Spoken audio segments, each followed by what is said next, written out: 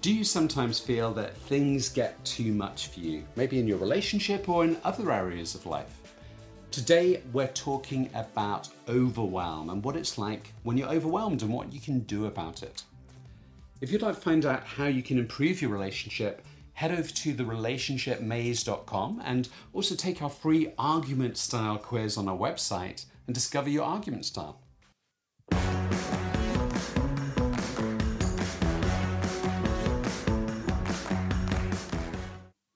Welcome to today's podcast, and today we're talking about overwhelm. Yep, so are you feeling overwhelmed at the moment? I'm feeling overwhelmed with all of these kind of ideas we've got to talk about in this podcast. I'm feeling a bit overwhelmed because I'm not quite sure what we're going to talk about in this podcast because I haven't kind of quite thought it through. But generally speaking, at the moment, I don't feel too overwhelmed, but at this point in time. But I frequently do. I frequently go through my life kind of being very preoccupied with, I've got to do this, I've got to do that, and I haven't finished this yet, I need to do this yet. Do you recognise that? Yeah, I think what's important here is, first of all, think about, as you're listening, what happens when you feel overwhelmed? What's it like to be overwhelmed? Now, and this is also important, is that one area of our life has an effect on the other. So at work, and often I find work or finances can be sources of overwhelm. Mm-hmm. If you're overwhelmed at work, if you have too much to do, if you're kind of worried if you don't get it done, you'll lose your job. If suddenly there's always bills coming through the door and you're thinking, I don't know how I'm going to pay them. Mm. All of this overwhelm has an effect on how you feel emotionally. Yeah. So we have the thoughts in our head, the worry, but we have this anxiety in our bodies, very real anxiety, which actually, part of your brain, the logical part, the part that reasons, shuts down a little bit. Yeah, because we feel threatened. Yeah, we feel threatened, we feel anxious. So actually, when we get overwhelmed, not only is that overwhelm a feeling, but it shuts down the part of our brain that we need to actually get through that overwhelm. So it can be challenging. And that can have a huge impact on your relationships, or whether if you're dating, in terms of even going dating. If you feel like, in the dating scene, you could feel overwhelmed by, how do you start to date? And I know people that get to that point and don't do it or put it off. They avoid it because of the overwhelm or the choice, which goes back to an earlier podcast. Yeah, absolutely. You can get into this kind of frozen state where basically you decide, it's all too much, I can't do anything, I might as well just do nothing, yeah? Or you can get into this hyperactive state of, I've got to do this, I've got to do, let me do this, or where you kind of, you do. But very often, it's this sort of like not being able to see the woods for the trees, isn't it? Not being able to really reflect, not being able to know where to start with things. And often it also ties in with this sense of not being capable, doesn't it? I can't do this, it's just too much. Yeah. And like I said, it doesn't affect just one area of our life where the overwhelm originated. It can affect all of the areas. And that's important in relationships. Because we know that, crises of money, with work, can have a huge impact on relationships. Health issues, these have a huge impact. And sometimes that causes us to sabotage a relationship that can be great. So it's learning how to deal with overwhelm is really important. How to deal with that anxiety you get. So as you said, that fight, flight or freeze response. It's like you talked about the freeze response. But the other thing that some people experience with overwhelm is, the fight response might be in anger. You find yourself getting more irritated. You find yourself kind of blowing up in situations because that overwhelm, leads you into that instinct to fight. Your body's got all of this energy.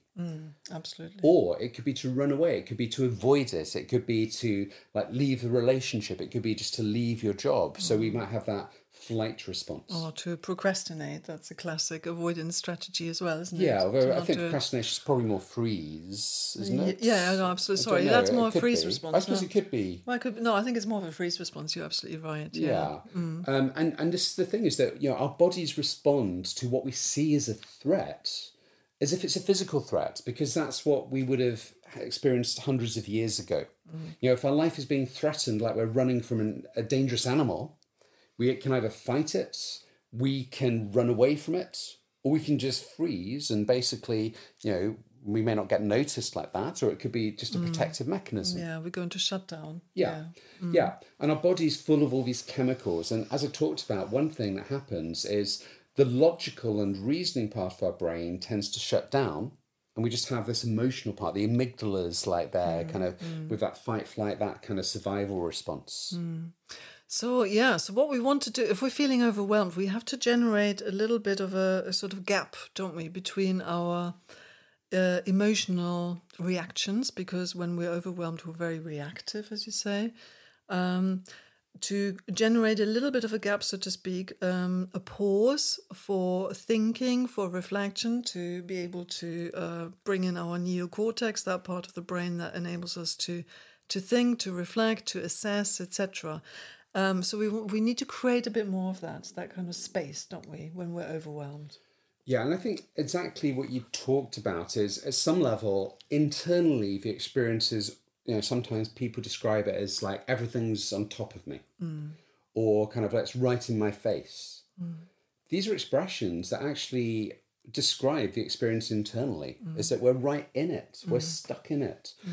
We do need to get some distance. So creating, and often I find when people have got through overwhelm, they talk about that sense of, they feel they've got some distance from it, or they've got a different perspective. So at some level, it's about learning a way to regulate some of that emotion and create a different perspective. So step back from it and be able to kind of view these things that are happening rather than be in them. It, that's right. Having that kind of helicopter perspective, isn't it? It's looking at the situation not from the inside, basically, but from the outside, and that gives you a bit more capacity to review, to assess, to think, well, what are my options here?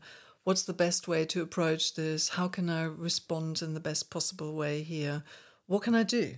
Yeah, which is really difficult when you're just dealing with a threat. I mean, that kind of shuts down that kind of capacity. Yeah, and like you said, one term is helicopter perspective, but I think it's not necessarily, and this is something I might ask you to think about in a moment as you're listening. Maybe not if you're driving, you could do it another time, and it may or may not have an effect for you, but for some people this can be quite interesting, is it doesn't have to be viewing things from above, but from some sort of distance.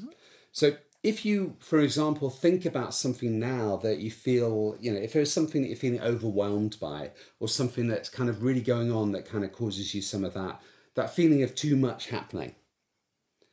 And if you think about, like, if you visualize that right now, if you were to imagine that picture of that thing, but imagine you could float back and get some distance. So you could see this in front of you, but you can see that whole thing in front of you from a distance. How is it different as you imagine that situation from a distance in front of you, like a picture or a movie in front? Now, if you were to float over it, like a helicopter, and look down on it, if you were to look down on that situation, does that make a difference? You could even think, well, if you float below it and look up at it, would that be a different sort of perspective? And which one works best for you? Now, for some people, these little thought experiments can actually have quite a big impact with overwhelm, because that feeling is internally in our head. It's like all the stuff's going on in our head. We need to imagine we can get some distance from it, kind of put it further out so we can view it with a different perspective. It's like, if you're walking in a city and it's a really busy city, and it's like people going everywhere. Sometimes it feels like there's people all around me. There's all these crowds are kind of feeling overwhelmed with all these people around. But if you can imagine going outside that city and climbing up a mountain, and from that mountain you start to look down at that same city, and you start to notice all the people like little ants. You get a different perspective. Rather than all these things coming at you, suddenly you start to see the interactions and kind of things seem different from a different perspective. I think that's a really good intervention and something to try. Another one is also to kind of try to look at the situation from a different perspective, because often it's about perspective, isn't it? It's about the meaning that we ascribe to particular situations. And With overwhelm, the meaning that we ascribe is that something is terribly important, and like lives are going to be dependent on, you know, me doing this one thing or these 10 things that are on my list.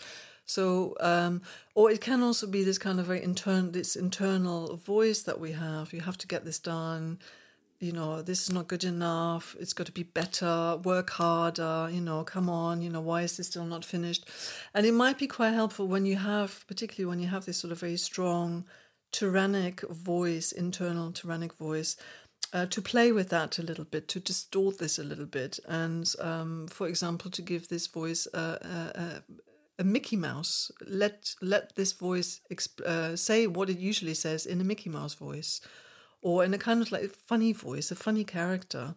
And sometimes when you catch yourself with this internal voice telling you that you still haven't done enough of this or you need to do more, when you kind of make it squeaky, that voice, or low, or kind of you distort it in some sort of way, it takes the sting out of it. It can actually make it quite funny then. And when you can laugh about it, then you can also step away and the sort of seriousness of the moment becomes less intense. Absolutely. And that's actually in some ways similar to what I was talking about with a perspective exercise, but this is with sounds. And this is working on what in something called NLP, neuro-linguistic programming, is called submodalities. Something else you could do with a sound is, rather than imagine that sound in your mind, imagine it's coming from a speaker in front of you, and you can actually physically reach out. Imagine you physically reach out and turn the volume down, and that sound gets lower. It gets quieter. So you start to dim it down as well. So there's many things you can do to explore that. Another way of getting different perspective, which something you said reminded me of, is think of somebody you know who's great at handling this type of situation. Now, it doesn't have to be somebody you know personally. It could be somebody from television. It could be like the Dalai Lama, anybody. And think, okay, how would this person handle this situation? How might they think? How might they respond? What might they do?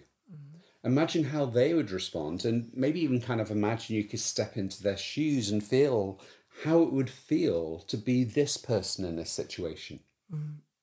Yeah, absolutely. Because it's all about, with overwhelm, it's all about developing a different perspective somehow, isn't it? It's this sort of, as I say, creating a bit more distance from the situation, viewing it differently.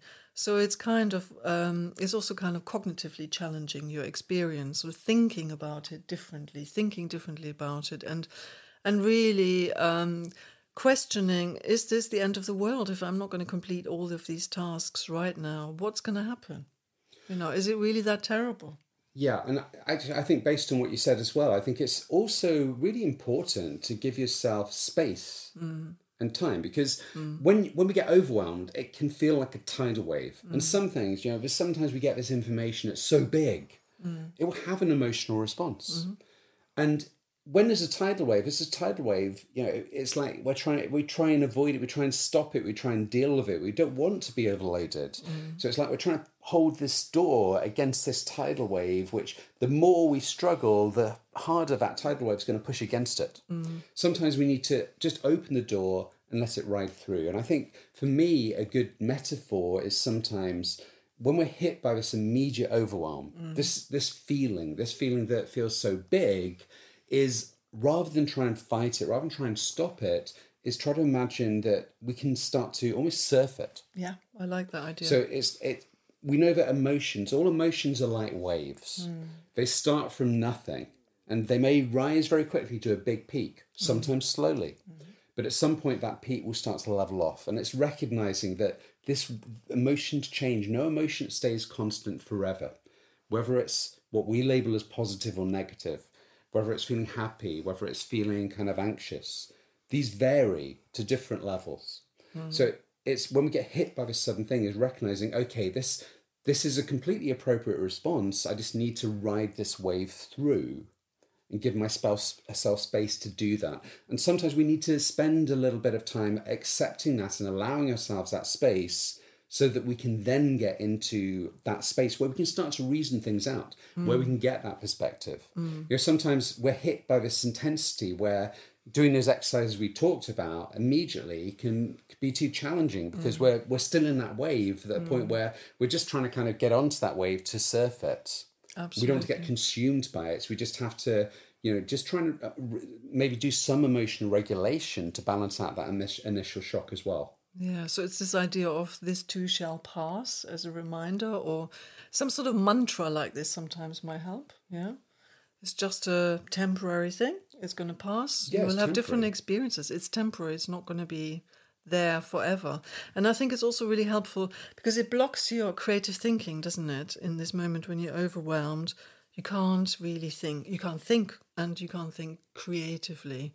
So you can't think creatively around finding a solution to the very thing that you need to address. But absolutely, if you surf the wave, you let it ride, you accept the situation as it is, or your feelings as they are, you can then come to a point again where your system calms down, and that will enable you to do some of the creative thinking that you're absolutely capable of. So think of all the situations that you've been in previously where you found solutions. And we've all had challenges, right? I mean, we've all been in situations where we felt overwhelmed, overloaded, where we felt like we can't do it, and we did it anyway. Yeah, absolutely. And I think picking up on one thing for me is sometimes things seem so overwhelming that trying to say this will pass doesn't always work. No, it's true. And I think the thing is, and this is the thing with anxiety, is thinking this will pass. Sometimes we're trying to reassure ourselves, which actually that reassurance strangely will kind of actually reinforce the anxiety response in the future. I think, whether or not it passes, it's finding a different relationship to it. You're absolutely right. Yeah, it's rather than being sucked into that wave and drowning where we get totally overwhelmed by it. It's about, like I said, surfing it, trying to ride that through, acknowledging that whatever happens, this experience will change. Whether or not it goes away, we don't know. The more you want it to go away, ironically, usually the longer it takes. Absolutely. But just being able to accept that that's there, allow yourself to have that emotional response and rather get sucked into it, acknowledge, this is something that will change. This is something that, you will get through it. Whether or not it fully goes away or not, who knows? And I think also it's something that doesn't define you as a person. It's just something that you are experiencing at this moment in time. So rather than, for example, telling yourself, I am overwhelmed, which is kind of creating an identity in this moment, it might be more helpful to think something like, I'm having the thought that I can't cope. I'm having the thought that this is not manageable. I'm having the thought that this is all impossible to address. Something along those lines.